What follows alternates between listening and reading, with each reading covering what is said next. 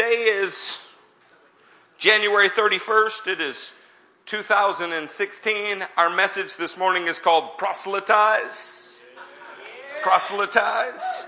I'll show you some reasons why here in just a minute. I do want to encourage you that there were a couple folks who believed that they had words during the service. And I believe that their word was accurate. I believe they had the best intentions in mind. There is a moment in every service where it is clear that the Lord wants to speak. And the spirit of the prophets are subject to the prophet. One of the things that is incumbent upon the leadership in any free church is that you work to make sure things are done in an orderly way. Amen? Please don't ever be offended if we say, hey, that's a good word, I'll take care of it during the message. Or, hey, that's a good word, that was appropriate 3 songs ago, right? We're all working this out, but that is part of the New Testament church. The alternative would be to simply declare yourself a business center and forbid the things that the Bible declares must be for the sake of expedience. We are not interested in forbidding anything that the Bible says must be. Can you say amen? Amen. With that in mind, one of the prophecies that came forward, I just thought I would tell you as we get into our message, Proselytize, came from Psalm 143. It was verses 6 through 8. And the general concept behind it was that the Lord wanted to pour out water on the dry and parched land. He wanted to encourage someone in here that if you are in the kind of place where you're looking for direction and you just don't know what to do, He wants to encourage you. And go ahead and raise your hands to Him and surrender was the idea of the prophecy.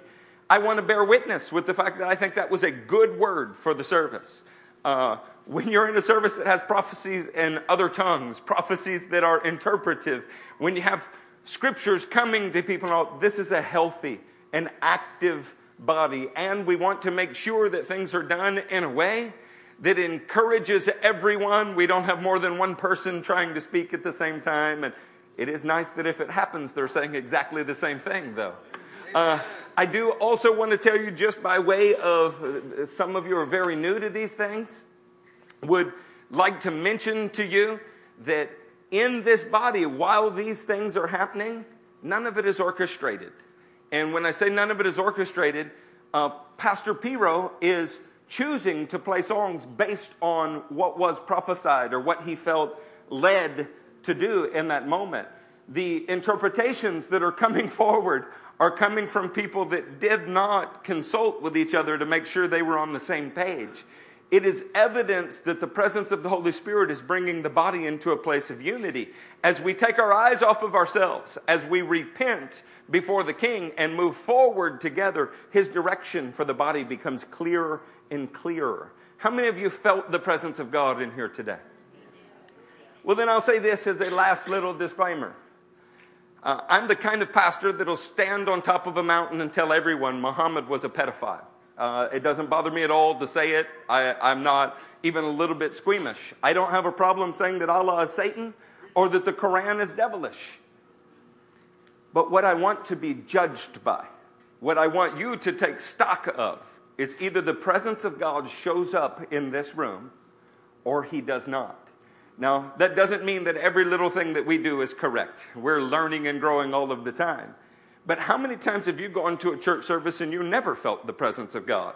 And then ask yourself why you would continue to do something like that. Amen? Are y'all ready to talk about proselytize? Somebody said spell it. Is that what you said? Is this a test, Christy? We are a church. We are a church where we believe it is okay to speak from the congregation. So even if you are a Caucasian, it is okay to speak out loud. You will not be struck dead. Look to your left or right. It is likely that you'll find somebody not quite as white as you, and they will show you what to do. It'll be okay. All right? Can we put a definition of proselytize on the screen? So this came straight from Google. And it is to convert or attempt to convert someone from one religion, belief, or opinion to another. The secondary definition is to advocate or promote a belief or course of action. I'd like to move to a letter that one in the congregation received. You can pick either one of the Word documents. This may be difficult for you to read, but I want to tell you it's addressed to Nolan Hewitt. Nolan, would you stand up for just a second? Aside from having an excellent beard, wave to everybody, Nolan. Nolan was recently engaged. Stand up, Tara.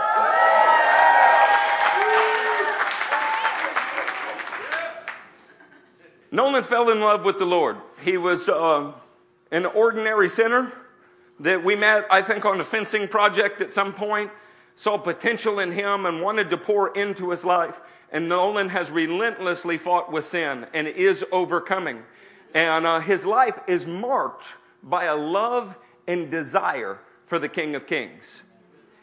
Now, we do not teach to be obnoxious in the workplace. We never have. I don't believe that you should chase people around and beat them with your Bible. I actually believe that the natural fruit on your tree ought to show a love for the King. During deer season, you meet people who love to deer hunt, and they let you know all about it. I haven't been mad at Bambi in many years. Boy, how dated is this? During NASCAR times, you hear about people that like a certain race car driver. During Super Bowl, during each event, you find out what people are passionate about, and they proselytize for their cause. They will tell you why their team should win. They will tell you why, this team is better than that team and this quarterback. And it turns out that Nolan was speaking to someone who had the LCMF app on their phone. Somebody who doesn't go to this church. It was a driver for a company called AAA. And Nolan said, "Hey man, are you still in love with Jesus?" To which the guy says, "Oh yeah." Well, apparently that made somebody in the workplace feel uncomfortable. Because it's okay to talk about Muhammad.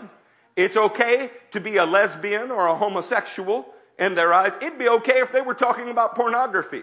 But the name of Jesus, not okay. So this letter says on January 28th, 2016, Nolan was proselytizing. To which I say, yeah, he was. Give the young man a hand. Nolan was proselytizing in the workplace with the AAA driver inside the warehouse. Nolan has previously been warned before about proselytizing in the workplace. Back on September 15th and October 22nd. The next time Nolan proselytizes at the workplace, he will be terminated. To which we said, what a glorious day that our Christian faith is strong enough that the lost people are taking note. Now, I hope you can't read the signature. But if you could, you need to know something. He doesn't think he's lost. He goes to the fastest growing church in Fort Bend County. The kind of circus church where they have chicken cams and they're relevant in every way except a way that counts or matters. Now, I have no grind with that church. That's not my issue. I have an issue with Satan trying to impose his will on the sons of God. Can I tell you that we're willing to not only lose our jobs, but our lives for Jesus? And if you are not, then you're not much of a Christian. I'd like to show you a second letter. Is that okay? Then we're going to read a letter that Jesus wrote. Okay? So in the second letter, incidentally on the same date, January 28th, 2016, Judah interfered with a particular supervisor's name while that supervisor was disciplining Nolan about proselytizing in the workplace. Do you mean to tell me that one Christian stood up for another Christian? Oh no, what is the world coming to? There was a time period where we considered us one in the body of Christ. And when one person felt pressure, we all felt pressure. What has happened with everybody's personal conception of Jesus? By the way, Judah is being formally written up for interfering in a disciplinary action. The next time Judah violate, I think that's supposed to have an S, but I'm not a grammarian here. The next time Judah violates company policy, he will be terminated. How do you respond to something like this? Well, you could call the ACLU, but they're not always interested in righteous causes. You could pick up the phone and say, hey, are there any attorneys out there that want to take on a freedom of speech case protecting religious liberties? You could wage war as the world does. Or you could walk into the office and say, the day that I began working for you, I hope with all of my heart to be a blessing to you. As I recall, I was referred here because you came and talked to my pastor and asked if there were any men of character that could come and work here. Since that time, your business has grown more than twice over. There are now 4 Christians from the same church working in your warehouse, and you have been blessed and enriched in every way. But if you think that we are no longer a blessing, you don't have to punish us. You don't have to write us nasty letters.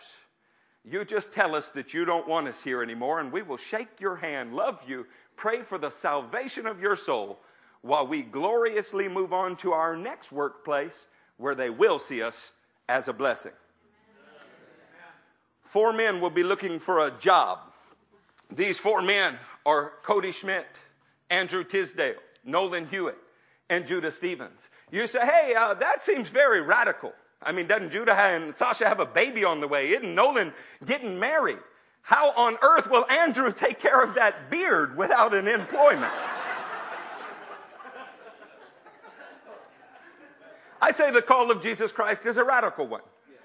I've never been excited about losing income any more than anyone else. And yet, what would it say if you would not risk your income for the glory of God? I was reminded of another 18-year-old who 4 months into marriage also lost his job. Apparently it was okay to witness about Jesus and the owner's son gets saved. But when he got filled with the Holy Ghost, that's just way too far, you know. Something of a family tradition. I'd like to encourage you that there are no special forces Christians. There are simply Christians. Amen. During this message today, I hope you will check your heart, examine yourself. Because Jesus Christ got a revelation from the Father. You can read about this in the 1st chapter of Revelation where we're about to turn. And when he got that revelation from the Father, he sent his angel to John. If that's foreign to you, what I'm telling you, then you're missing out on the very first paragraph of the letter called the Apocalypse. And in that revelation, Jesus Christ himself addresses 7 churches in the 1st century. When you're asked how many books are in the New Testament, very often we would say 27. And certainly that's correct because we view the Apocalypse, the book of Revelation, as one book. But it actually contains 7 letters within it to known churches in the day. When we're thinking about this, how many of you have heard consistent, regular preaching and teaching in other churches on the book of Revelation? Look at that. We get 1, 2 hands out of 130 or 40 people. Somehow or another, we've decided that this book is locked up and sealed and nobody can understand it. And we've also, many times in the same churches, decided that the Older Testament is not as important today as the Newer Testament. We've also, in many of those same churches, decided that entire segments of Corinthians and Acts are for some other time. And you have to begin to ask yourself, what part of the Bible is left for you to embrace if this is your view? I actually see a blessing in the book of Revelation. Could you read with me Revelation 1 in verse 3? Blessed is the one who reads the words of this prophecy, and blessed are those who hear it and take it to heart, what is written in it, because the time is near. Did you hear that you're blessed to hear it? You're blessed to take it to heart. You know, he repeats that kind of blessing in Revelation 22 in verse 7. This book contains not 1, but 2 blessings. Listen, behold, I am coming soon. Blessed is he who keeps the words of the prophecy in this book. The book of Revelation contains not 1, but 2 blessings just for hearing it and trying to apply it. So let me ask you, why would we ignore this book? Is it because our best-selling fiction authors have defined it for us and now we don't need to read it anymore? Can I tell you that the book of Revelation is not fiction? There are many words that could be used that could define the book. You could have said the epiphania, the appearing of Jesus. You could have said the parousia, the coming presence of Jesus. He chose the word apocalypsis. When we say apocalypsis, understand that this is the seeing and the understanding of Jesus. The book of Revelation was meant to be understood. Would you like to understand something this morning? Yes. I thought we might start with the very first church that was addressed. As interesting as the churches that are addressed in the book of Revelation, it's also interesting how many churches are not addressed. Church at Antioch, not addressed. Church in Jerusalem, not addressed. The mighty Corinthian church, not addressed. And it might be that God himself picked 7 churches, because he's kind of fascinated with sevens. Have you ever noticed that? Just to give you an idea, just to run through a few before we begin in Revelation 2. There are 7 churches listed in this book. 7 seals, 7 trumpets, 7 bowls, 7 lampstands, 7 spirits, 7 stars, 7 title pairs, 7 promises to the overcomer, 7 horns, 7 eyes, 7 angels, 7 thunders, 7 heads, 7 crowns, 7 plagues, 7 hills. Are you following me yet? Pretty fascinated with sevens. So how many churches is he going to address? Turns out that he addresses 7 churches. And the first of them is the church Ephesus. Ephesus was a seaport. And if you were going to visit the area, you might go to Ephesus first in the series of churches that we're about to discuss. I wasn't going to do this, but now I think I am. Amen, that we don't have to answer to a council in the Vatican. We can teach what is put before us. I'm going to take Ephesus and write it here. Look in your book and see what is the next church to be addressed. Smyrna.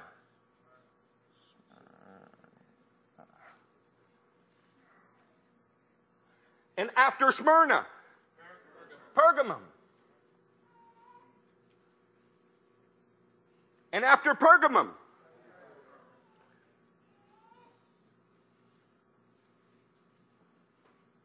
and after Thyatira, and after Sardis,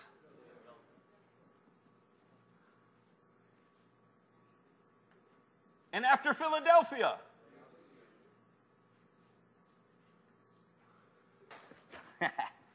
running out of board. 7, right? Now, what if I told you that these 7 churches were founded at, no, not churches, cities were founded at different times in their history? That some of them actually ceased to be a city and then were brought back to life and became a city again later. That some of them switched rulers more times and nations than I can count, but the cities' names themselves, existent hundreds of years before this letter was written, told the story. What if I told you that Ephesus meant the desired one? The very first church mentioned, look it up in a Bible dictionary, means desired one.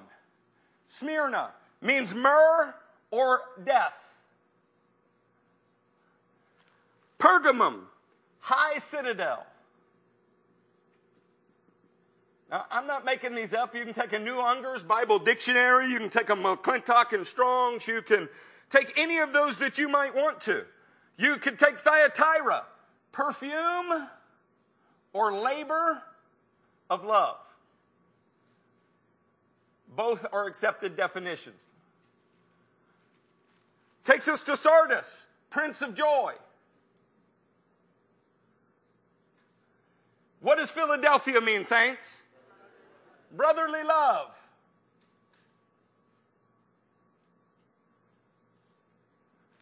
And Laodicea, interestingly enough, means just people. You mean to tell me cities miles apart, founded hundreds of years apart from each other, the Holy Spirit would choose to address the churches in those cities, and it would tell a story about the desired one who died in a high citadel as a labor of love? He would be the Prince of Joy, bringing brotherly love to a just people? You mean to tell me that our God is able to work even through pagan governments to speak a message about Christ? I want to submit to you as we begin to study Ephesus that there is something in it called a homiletic. It's in all 7 churches. It goes like this. It's verse 7, chapter 2 and verse 7. He who has an ear, let him hear what the Spirit says to the... Do you mean to tell me he could address Ephesus, but also be addressing Life-Changing Ministries? Also be addressing Sugar Creek? Also be addressing First United? Also be addressing churches? The living God, what makes this book so special, and it stands out among all books of all time, is that he is able to address Ephesus and also address you today at the very same time. Now, if the very first letter that is written to a first century church by Jesus himself is contained for us in the Bible, do you think it's important what he says? All right. Now, for some reason, left side of the room fell asleep on me. Is it important over here what Jesus says? Yes. Okay, right side of the room, is it important what Jesus said to Ephesus? Yes. Okay. What an extraordinary thing that he says. Go to verse 1. Put it on the screen. 2 in verse 1. To the angel of the church in Ephesus write. Now, angel here is angelos. It 99% of the time means an angelic messenger. Here it is loving language about a pastor, a messenger that is a pastor. To the pastor of the church of Ephesus write. Now, we could go into why I say this is a pastor and not an angel, but suffice it to say, they're exhorted to repent. They're told that they will die. They're told that Jezebel is among them. They're told things that angels are not told. So I say a pastor. To the pastor of the church in Ephesus write, these are the words of him who holds the 7 stars in his right hand.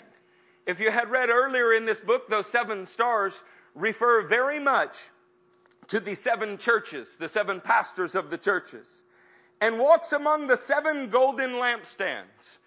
When you hear lampstand, there are 7 of them among the 7 churches, but they also have 7 branches. This is because the Spirit of God is spoken of as sevenfold. God is fascinated with 7s. What is that structure called? A menorah. Even the churches in the first century had menorahs in them. So when you see Hebrew writing on our pulpit, please don't misunderstand. Jesus was Jewish, and I think it's right that we call him Yeshua HaMashiach. I think it's right that we know what his mother referred to him as was not Jesus, but Yeshua. And this doesn't change. We're not Jews. We are Gentiles who are grafted into a Jewish religion. And to understand what is happening, you might need the Jewish context. Can you say amen to that? Amen. Verse 2, I think, is probably one of the most overlooked verses in all of the Bible. I know your, what's it say? I want you to see the difference between these words. Deeds, I know your deeds, in creeds. He did not say, I know your 14 points of doctrine. And boy, they're perfect. I love the way that your pastor stands up every week and agrees with his own 14 points of doctrine in yet another new and exciting way. How incredibly courageous. He doesn't say that. He doesn't affirm the Nicene Creed in 325. He doesn't affirm the Athanasian Creed in 450. He doesn't speak about the creed where Mary is called the Mother of God. He doesn't mention the doctrinal statements of the day. He said, I know your deeds. Who did he say it to? He said it to the church, the very first one that he decided to address. He said it to a church whose name means the desired one. I know your deeds, your hard work. At this point, don't we have to stop and remind Jesus that we can't work to be saved? At this point, don't we have to stop and tell Jesus he's adding to the cross? At this point, don't we have to stop and tell Jesus he can't even see our sin and what we do doesn't matter because Joseph Prince and Joel Osteen said so? At this point, Don't we have to be concerned that the very first thing that after Jesus ascended, he ever says to any church in writing is, I know your deeds. Maybe deeds means something different here than it means to us. Maybe he said deeds, but he meant something else. Have you ever heard the political commentators? I know this guy just said this, but what he meant was, when we're looking at the word for deeds, you can put this one on the screen. We have a Greek word, ergon. Can y'all see that? If you can't see it here, you'll be able to see it there. It's Strong's number 2041, and it's best understood as the result of employ.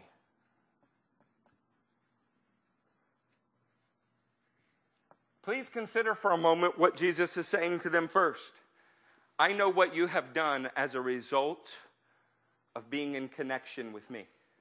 Didn't John 15 teach us to stay connected to him that we might bear much fruit to the glory of the Father?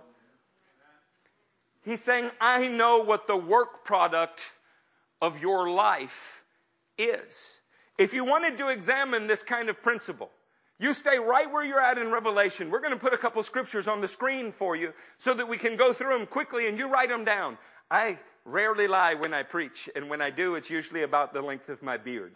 So in Isaiah 1 and the 15th verse, I'm going to read 15 through 18. When you spread out your hands in prayer, I will hide my eyes from you. Even if you offer many prayers, I will not listen. Your hands are full of blood. Wash and make yourselves clean. Take your evil deeds out of my sight. Stop doing wrong. Learn to do right. Seek justice. Encourage the oppressed. Defend the cause of the fatherless. Plead the case of the widow. Verse 18.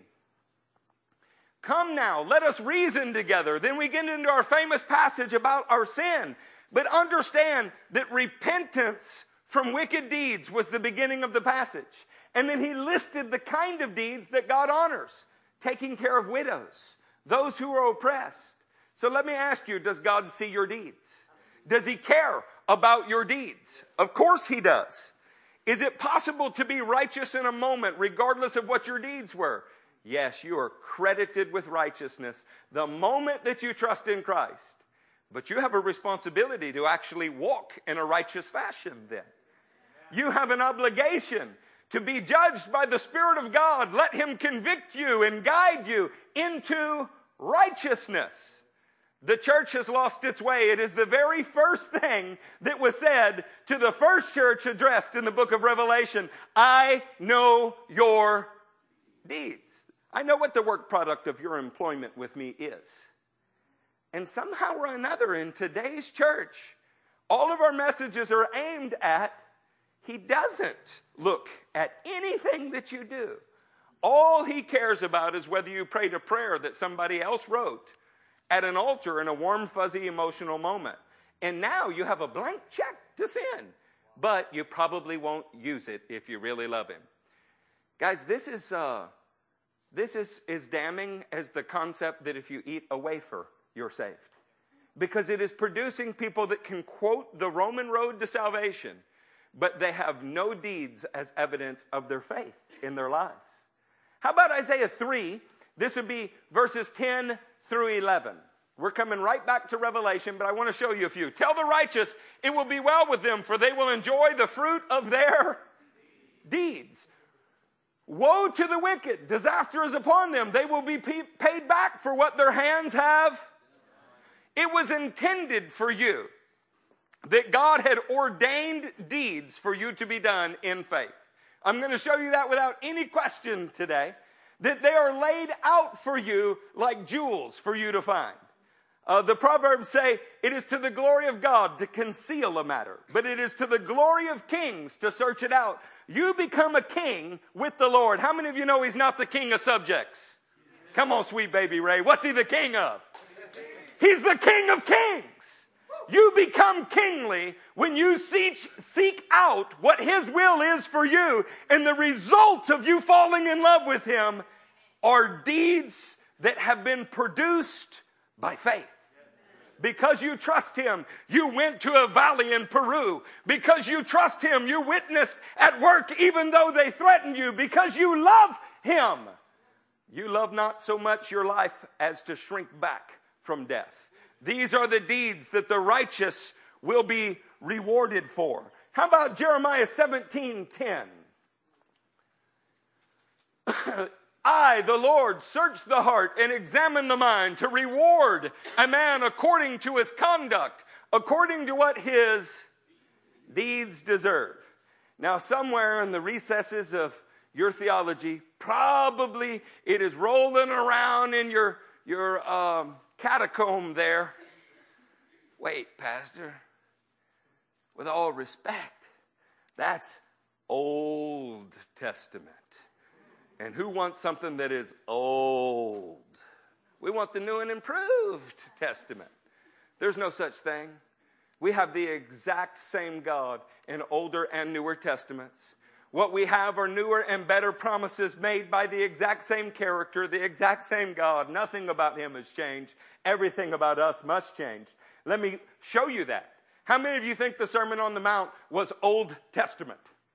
Okay, how about Matthew 5:16? Let's put that on the screen for us while we're discovering our ergon. In the same way, let your light shine. Somebody say, I'm going to let it shine. Let it shine. Before men. Wow. Let your light shine before men that they may see your good deeds and praise your Father in heaven. What are they supposed to see? Good deeds. I thought religion was a private and inward matter. Well, the same person that it was a private and inward matter for that lied to you and set that example is as deceived as you are. Religion is anything but a private and inward matter. Well, while we're thinking on that subject, what is the result of receiving power in Jerusalem in Acts 1:8?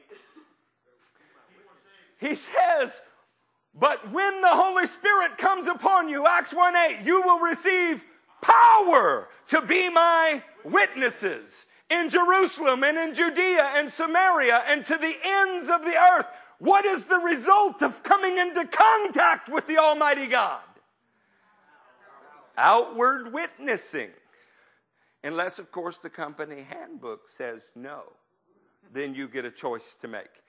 Not whether it's legal or not for the company handbook to say you may not speak about Jesus. I mean, you can speak about porn, deer hunting. You can speak about nationalistic politics. You can speak about anything but Jesus. Jesus off limits here. Boy, what a country we've come to that people think they can actually do this. You know what I loved? I loved the response of the four young men. They told me, I said, you know what they're telling you is not at all legal. They said, even if it was illegal to witness, it would not change our minds. I said, you're right. This is not a legal issue, is it? Oh, man. Sometimes you raise up better disciples than you are a pastor. Oh, this is to the glory of God. Would you be surprised if I told you that 10 times in the history book of the church, 10 times in Acts, you are told to be a witness? We're not going to turn to them. I'm just going to mention them to you. We start in Acts 1:8. Then Acts 1:22, then Acts 2:32, then Acts 3:15, then Acts 5:32, then Acts 10:39, then 10:41, then 13:31, then Acts 22:15. We eventually make it all of the way to Acts 26:16. I want to show you what Paul preached in Acts 26:20. Okay, let's look at Acts 26:20 before we leave the subject of ergon. First to those in Damascus, then to those in Jerusalem, and in all Judea, and to the Gentiles also. I preached that they should repent and turn to God and prove their repentance by their deeds. Look, I don't care what morning theological coffee programs you're listening to, or what purple-haired people sitting in thrones on TBN you're listening to that say something other. This is what the Apostle Paul said. You can have whole denominations that de-emphasize deeds in every way and actually treat you like it's a works-based salvation if you say you intend to show your repentance by what you do. But the book of James says this very thing. James 2:18, I will show you my faith by what I do. Let us not confuse not being able to work to get saved with not working because you're saved. I want to show you the next part of this phrase. Would you be surprised if there were 7 Greek words that are emphasized to the Ephesian church in the book of Revelation? Why 7? I don't know. I just know that God likes 7s. The first one is ergon. And ergon relates to this sentence, I know your deeds. The next one, not just deeds, your hard work. When we're looking at hard work, this is kopos. I'm putting it on the screen and the board for you with Strong's number so that you can look it up. When we say hard work, understand that we're talking about a wearying labor. Do you see that on the screen above you? A wearying labor. Many times kopos is translated beating, crying, or lamenting. But in this kind of context, it literally means not just any work, laborious work. I know your deeds. I know your labor or weary work. So Christians don't just have deeds of righteousness. We hurt for them. We agonize over them. We do what Paul said to Timothy in 1 Timothy 6:12. Fight the good fight of faith. Agonize the good agony of faith. Those are the base words in Greek for that. It is hard to live a righteous life. In fact, anyone who wants to live a righteous life in Christ Jesus will be persecuted. So let me ask you, do your deeds cause you to be persecuted? Do you take the low-hanging fruit? Or will you go the whole way and hurt for the fruit? See, I don't think Jesus is worth just candy canes and lollipops. I think Jesus Christ is worth it all. One of my favorite men, and before I read this, I'm going to acknowledge I've read it to you many times. I am going to yet read it to you many more times. When you have the last name Studd, you deserve to be listened to. C.T. Studd was a missionary to Africa. He made himself a pauper in a single day by writing 5 checks to the ministry that he thought was doing the most in the world. 5 ministries. One of them was Hudson Taylor.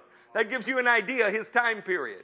He had been a cricket star and a national hero in the United Kingdom, and he emptied himself of all wealth and moved to Africa to go find mighty exploits for Jesus the Christ. And when he did, he wrote this letter. Too long have we been waiting for one another to begin. The time of waiting is past. The hour of God has struck.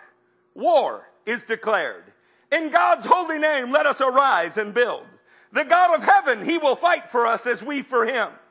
We will not build on the sand, but on the bedrock sayings of Christ. And the gates and minions of hell shall not prevail against us. Should such men as we fear before the world, aye, before the sleepy, lukewarm, faithless, namby-pamby Christian world, we dare to trust our God. We will venture our all for him. We will live and we will die for him. And we will do this with his joy unspeakable singing aloud in our hearts. We will 1,000 times sooner die trusting only our God than live trusting in a man. And when we come to this position, the battle is already won. The end of the glorious campaign in sight. We will have the real holiness of God, not the sickly stuff of talk and dainty words and pretty thoughts. We will have a masculine holiness, one of daring faith and works for Jesus Christ. Does something in there stir your soul from a saint from a previous generation that understood when you fall in love with the King, it will show up in your actions? That every tree is known by the kind of fruit it produces. Listen, if your grace has portrayed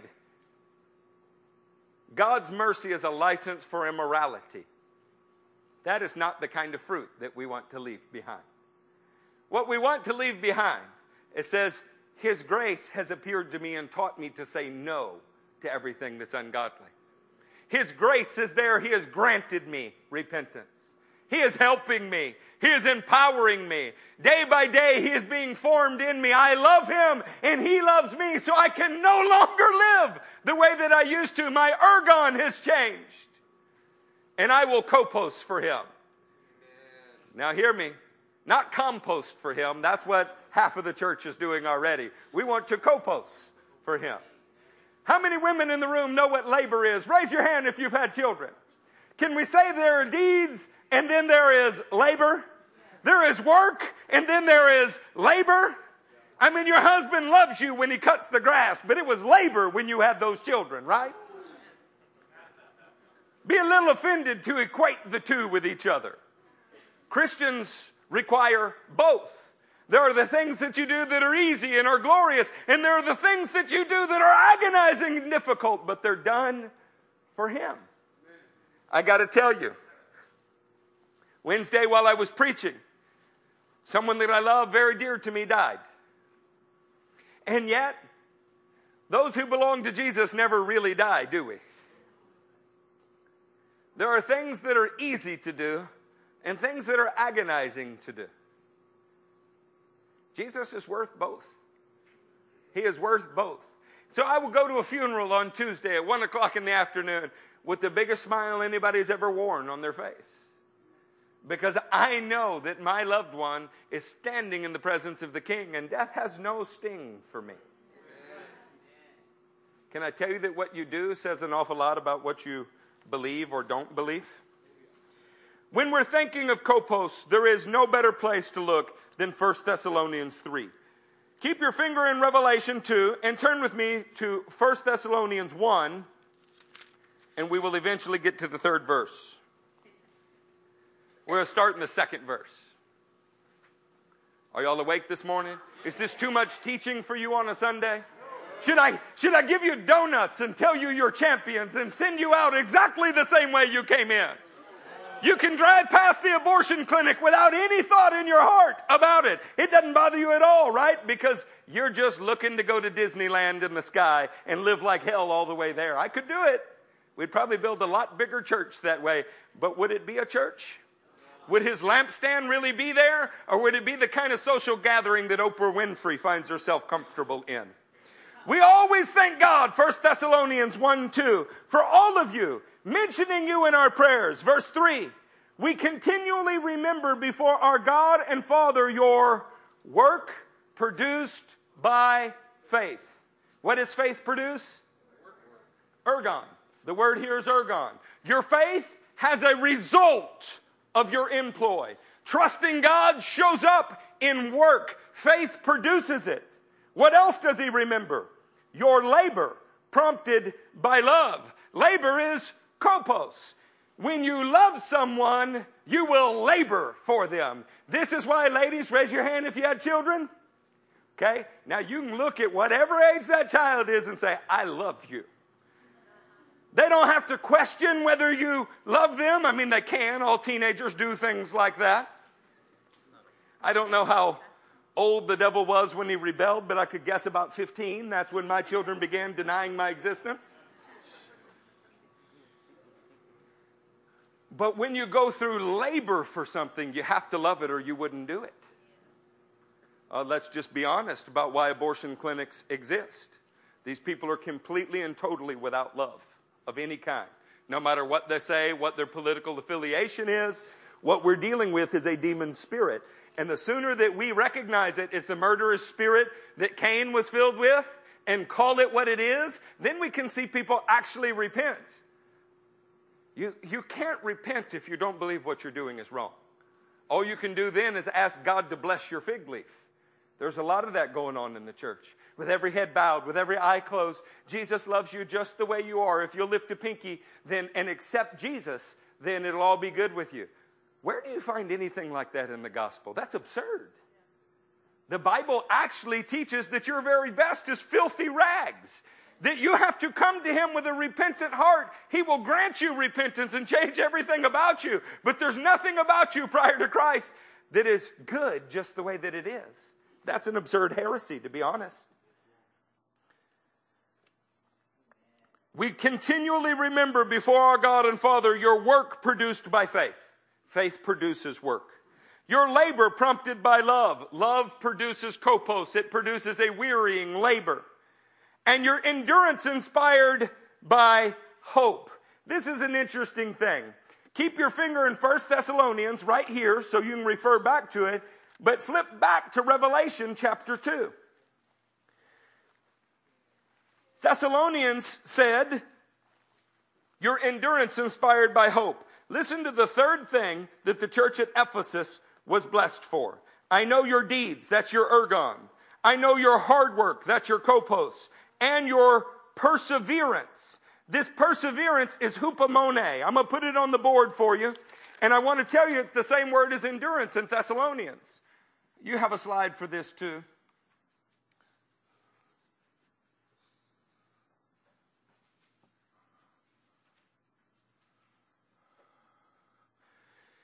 When we say hupomone, he says in 1 Thessalonians 1:3, your endurance inspired by hope.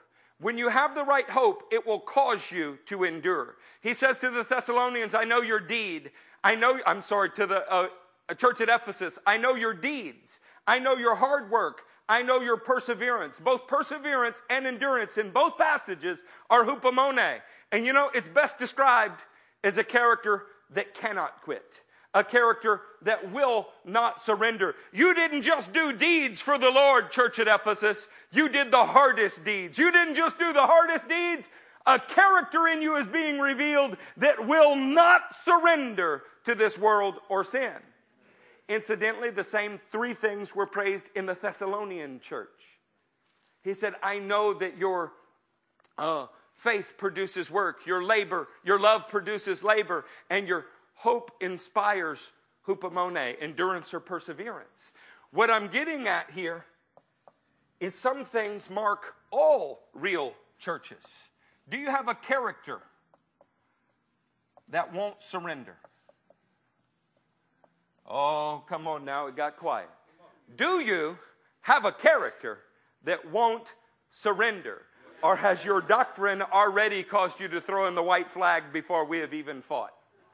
I will not make any nationalistic jokes. Our elders are in the house today, and I was told to leave Switzerland and France alone. So we won't talk about surrender or France at all in this message.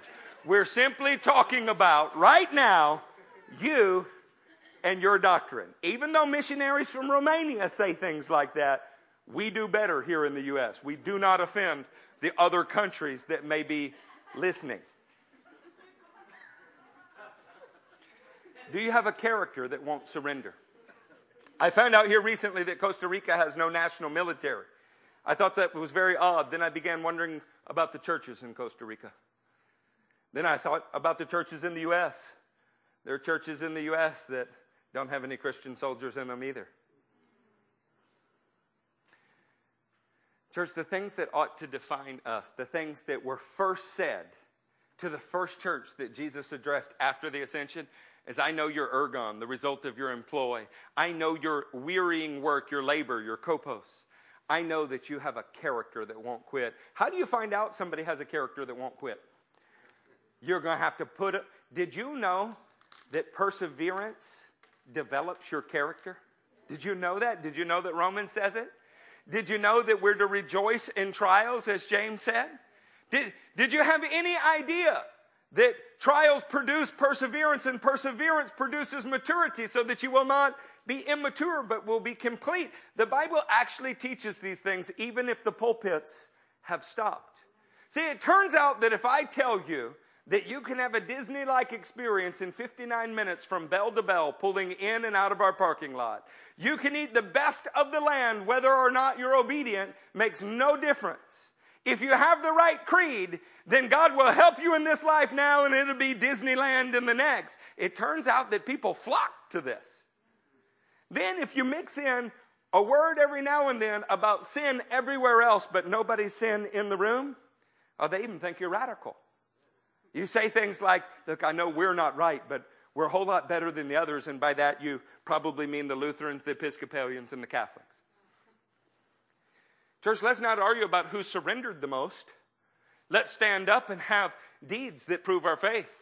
Let's labor in a way for the Lord that everybody knows where we stand. Let's have the kind of character that will not back down, will not shut up, let up, or back up. Have you ever read about the early church? You could stone those guys. You could boil them in oil.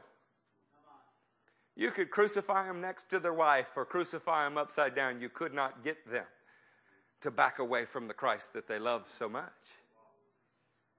Do you love him like that? See, I do. I do. My deeds show that I do. And I'm not scared to say that. I'm not embarrassed to say it. I have no fear of contradiction. I'm not telling you that there aren't deeds that say something else. I'm simply saying there are an awful lot of deeds stacked up over the last 23 years that the old Eric Stevens never would have done. I'm saying that there is a labor, starting this church is one of them, that if I had never met him in the way that I did, there's no chance it would be here. I'm saying that he put in me a character that cannot surrender when he filled me with his Spirit. Now, am I supposed to stand apart, or is this supposed to be what all churches are? It is supposed to be what all Christians are.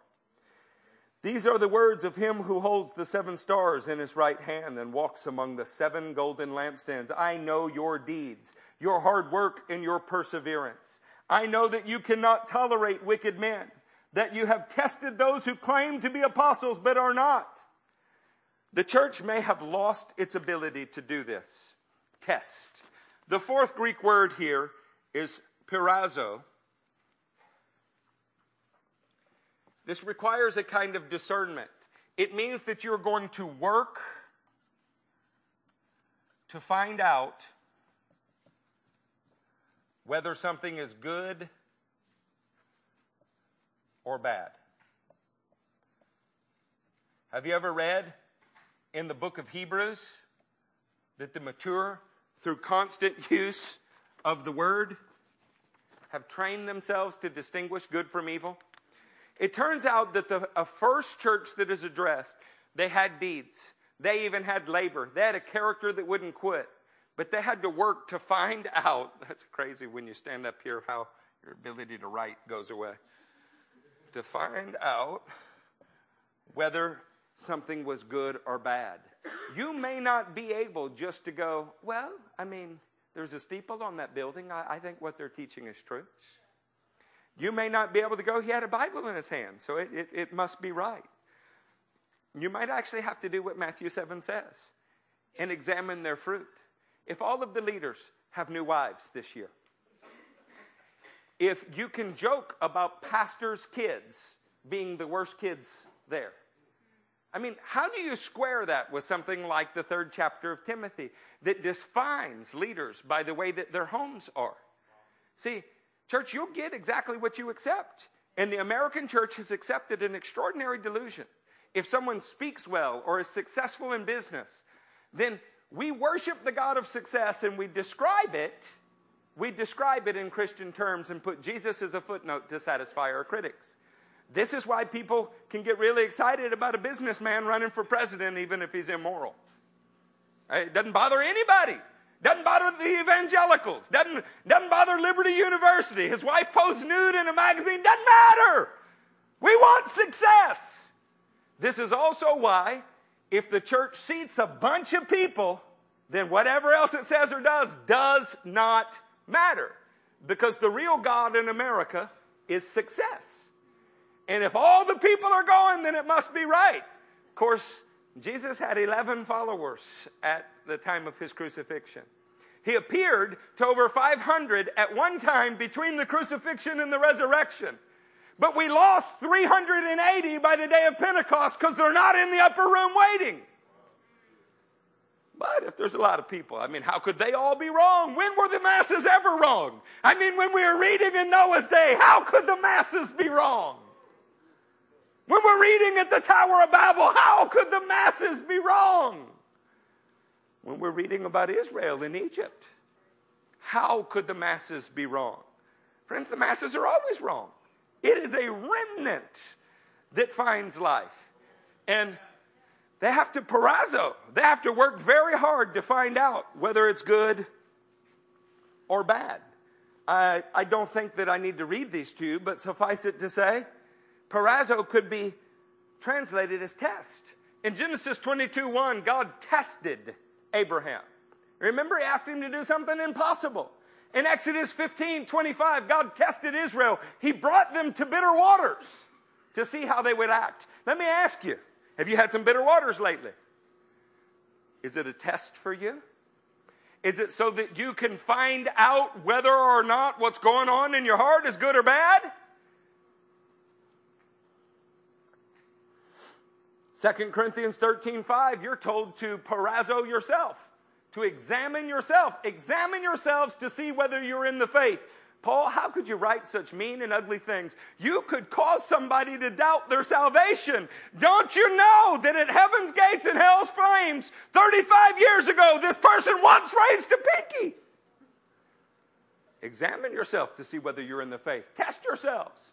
Do you not realize that Christ Jesus is in you unless, of course, you fail the test? Let me ask you, what was the test of a Christian? Is Jesus Christ really being formed in you? See, if Jesus' deeds can be discerned in you. Oh, well, let me ask it this way. Did Jesus enter any city and not turn it upside down? Did Jesus ever fail to do the work of the Father? So how can Jesus be in you for 20 years and there be no evidence of it? See, if Jesus is inside of you, you will pass the test because you'll be able to look and go, yes, I love him. It's evidenced in the steps that I'm taking called a walk of faith. Of course, if you fail the test, you just run to a church where everybody agrees not to examine themselves. Form your own little leper colony there. And if your leper colony is bigger than everybody else's, I don't know, maybe you have 365 confessions of faith and you're a leper, but you drive a nice leper car. Maybe you're a leprechaun. You found the gold at the end of the rainbow. You know, all I want to be is Jesus. That's all I want to be. I don't care what I have in this world. I obviously like to eat. Look at me. Okay? Having said that, I don't care where I eat, where I live, where I sleep. I live for one purpose. The glory of Jesus Christ. Amen. You don't believe me? Travel with me for a while. I'm not commending myself to you. I'm telling you the truth. Because I think it ought to be the standard in Christianity, not the rare exception. Yeah? Perhaps we're still looking to anoint David to go fight Goliath when we were all supposed to be giant killers. If you want to appoint somebody in a church, in any level of authority, they first have to be tested. Parazo. That's 1 Timothy 3:10.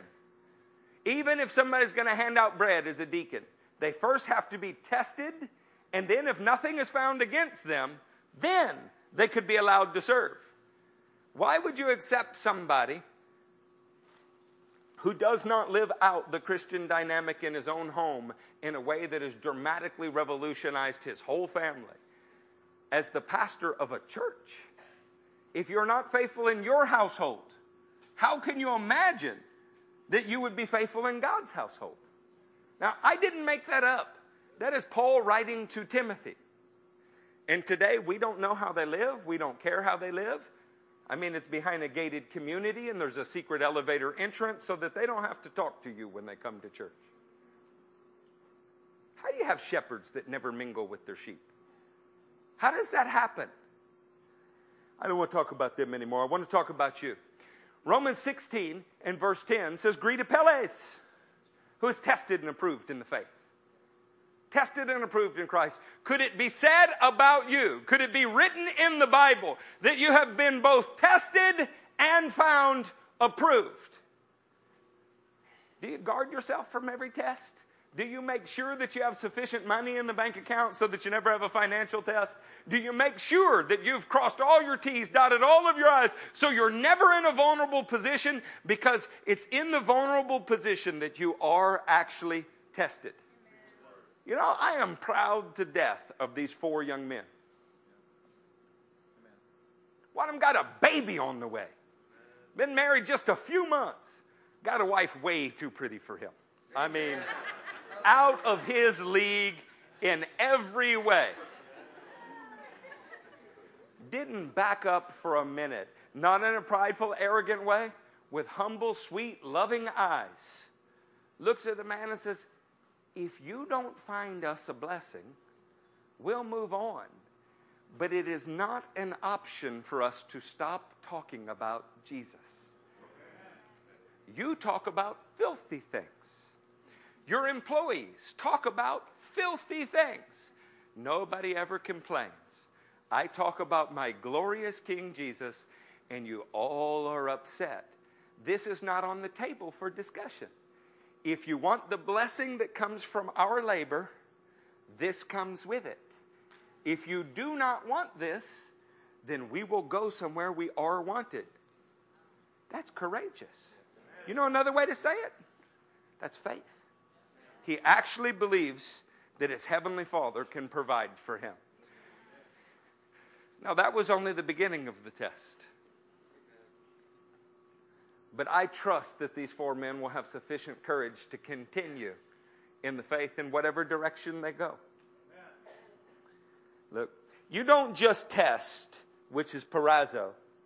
The next thing that you see in this passage says, I know your deeds, your hard work, and your perseverance. I know that you cannot tolerate wicked men, that you have tested those who claim to be apostles but are not. It says, and have found them false. The word found is heurisco. This means to obtain or perceive a result and could be considered to publish it. And what I mean by that is it is not a secret finding. It's like a court finding. It's a public document. After testing the veracity of someone's faith, of a doctrinal claim, of whatever it is, Ephesus didn't keep it to themselves. They made their stance public. Have you ever protested by abstentia? You've said, you know what? I don't think I can be a part of that anymore. It's going the wrong direction, so you crossed your arms and left. Well, where were they after you left?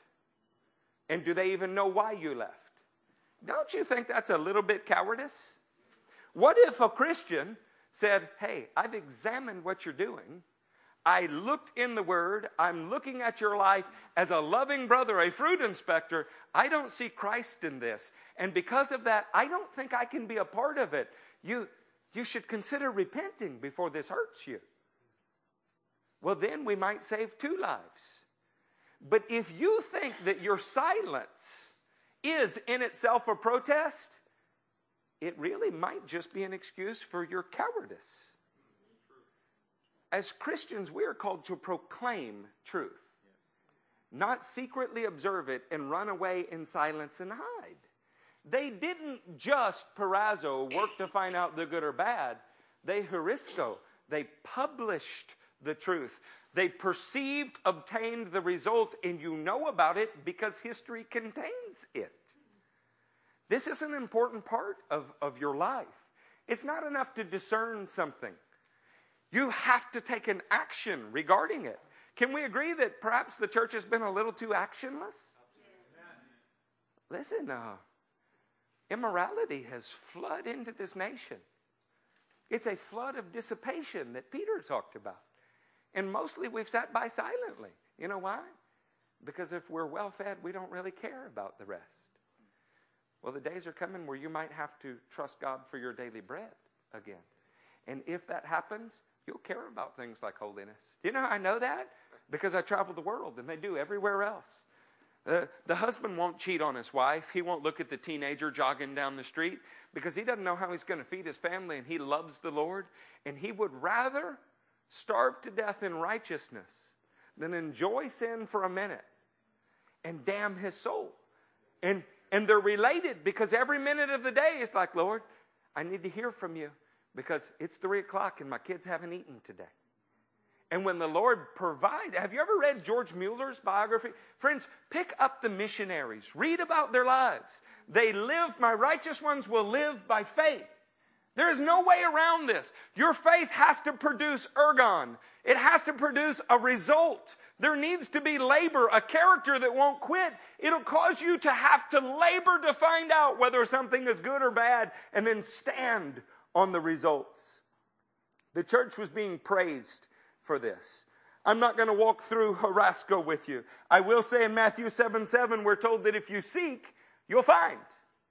In other words, when you find, you are Horasco. You are publishing what you found. Can you imagine that you found cancer's cure and you kept it to yourself? Wouldn't you be mad at somebody who did that? And you found the cure for the entire world and you're going to keep it to yourself? Oh, come on, friends, publish the result. Matthew 7:14, narrow is the way to life, and few are those who find it. That's not just discover, it means publish it. It means make it known as well. Perceive it, obtain it, declare it. While we're thinking on this subject, if you've ever read 1st, 2nd, and 3rd John, and man, you can read them all this afternoon after church. He says things like, I have found some of your children walking in the truth. Writing to a church, he says, I have Horasco, some of your children. And he calls attention to the ones who are walking rightly. And he calls attention to those who are not. Diotrephes, who loves to be first, not walking rightly. He says, and then he replaces him with an elder that would be more suitable because he is walking rightly.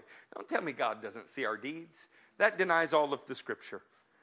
I think we probably ought to move on to 6 in the interest of time. Camno. When we're looking at camno, if you, I don't know who out here has significant linguistic skills and who does not. There is a phrase in Greek here, camno and kopeo, and they both literally mean very similar things. They're joined by a conjunction, but all of it is translated in the NIV as this. You have persevered and endured hardships for my name's sake and have not grown weary. Grown weary is what I'm identifying by the word camno. You never got sick of, fainted, or quit.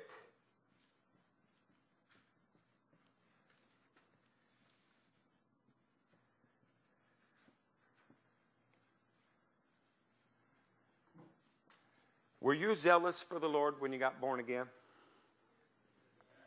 Did you share about Him everywhere that you went? When you got filled with the Holy Ghost, were you so excited you couldn't contain it? But somewhere along the way, a spiritual sickness kind of came over you, a little less exciting. You kind of been there, done that. You know, I stepped out one time and I lost my job, and it took me 3 months to find another one, so I think I'm good now. I just lay low, stick my head in the sand and not say anything. This church was commended for 7 things. The first thing they were commended for was their employ with God, their relationship with Jesus Christ produced deeds. Their labor was evident. They didn't just work, they did the wearying work. They had a character that would not quit.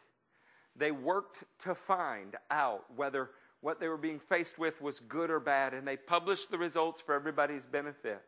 They never grew sick, fainted, or quit, spiritually speaking. And yet, do you know that this church also had a warning given it? If you wanted to know what camno is, have you ever been reading Hebrews 12? And he says, do not lose heart. Do not camno. You lose heart when you were once bold, you were once excited, you were once passionate, and now your fervor has died down. People told me when I got born again that it would wear off. It's been 23 years. It's growing in intensity. And yet the Lord of glory looks at this church that He loves, and in verse 4 He says, yet I hold this against you.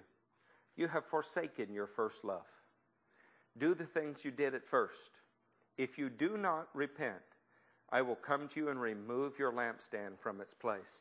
Friends, if you remove a lampstand from a church, you just have a building. You have an institution. You see this everywhere. John Wesley was an extraordinary man, but I don't think he'd be caught dead in the average United Methodist Church. If that offends you, then you'd probably need to be offended. His brother Charles, an extraordinary man, but I don't think they'd have anything to do with the people that are wearing their names now. In other words, what started with a man and became a movement ended up as a machine and then a monument. It is simply a testament to what was once alive for the Lord. How many things could that be said about? I was raised in a Lutheran church. I don't think Luther had much in common with the people I went to church with. What happens when you started with deeds and you started with a wearying work? You started with a character that would never quit, but somewhere along the way, you became more of an institution. You know what happens? Jesus Christ comes and says, I don't care what you've done. If you don't correct this, you cannot continue to represent me. I will take my presence from your church. Do you remember that Samson fell asleep in a whore's lap and he didn't realize that God's presence had left him? How many churches are asleep in the prostitute's lap right now? And they don't realize that the things that they're doing, they're just doing because it's what their parents did. It's what their grandparents did. It's what was written down for them to do, but they wouldn't know what the presence of the Lord was if they began to feel it. Amen. You know how I know that's possible? I was in a church. The biggest obstacle to me getting born again was the statement that I was already born again. The biggest obstacle to me worshiping the Lord and following, I didn't know what a charismatic or Pentecostal was. Never seen one. I divided the world into two groups. One of them was Protestant and the other was Catholic, and that's all I thought there was. And one day in worship, singing Just As I Am, with, Psalm, hymn 142, right? Just As I Am, I screwed up. I accidentally, in a moment of being free, raised my hands. They didn't care when I went to topless bars. They didn't care when I was fighting in the parking lots. But somehow or another, raising my hands, we don't do that here. How do you know that the things that you do or don't do are led by the Spirit if you have simply become an institution? Now, it may sound to you very much like I'm stepping on your high school or your alma mater, but understand something. I have no issue with them. I have an issue with you because you're here. I'm trying to step on you, not them. I'm trying to offend you, Amen. Not them. And the reason that I am is it's very, very important that you examine yourself to see where you're at in the faith. And that you take appropriate steps to grow in the faith. I'm not picking on your grandma and grandpa. I'm taking issue with you right here. It wouldn't do me any good to preach to people who aren't here. I'm preaching to you. Are you confident that your spiritual resume says this man is in love with the Lord?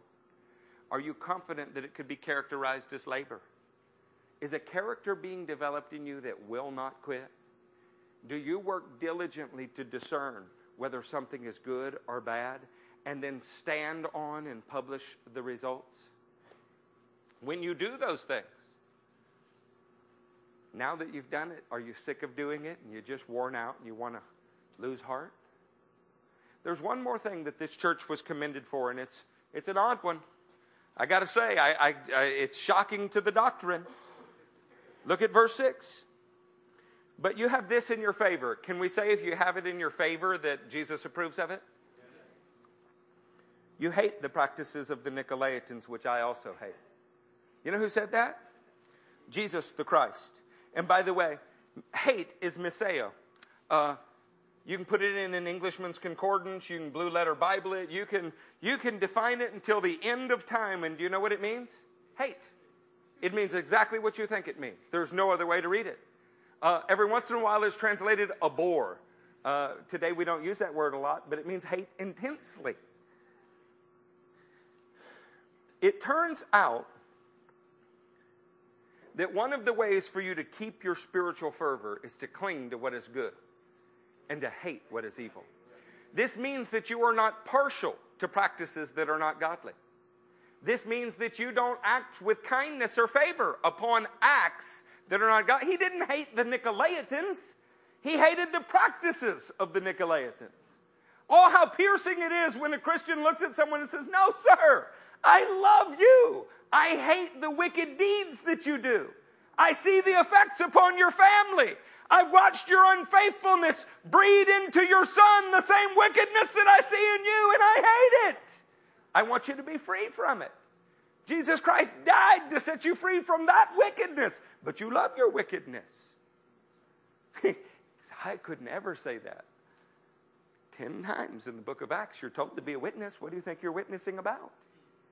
Oh, it's all just the love of God. When the love of God appears here and speaks to the church at Ephesus, these are the 7 things he commends them for. And the 7th and final one was that they hated some things. Could you read with me Jude 20? And we're going to read 2 verses. Jude 20. Not Judges, Jude 20. "But you, dear friends, build yourselves up in the most holy faith and pray in the Holy Spirit. Keep yourselves in God's love as you wait for the mercy of the Lord Jesus Christ to bring you to eternal life. Be merciful to those who doubt. Snatch others from the fire and save them. To others, show mercy mixed with fear, hating, miseo, hating even the clothing stained by corrupted flesh." I want you to understand that our witness is driven from a love for the Lord and a hate for the sin that is destroying people's lives. You have to hate what is evil. 1 John 3:8 says, the reason the Son of God appeared was to destroy the devil's work. You can't love the devil's work and go about destroying it.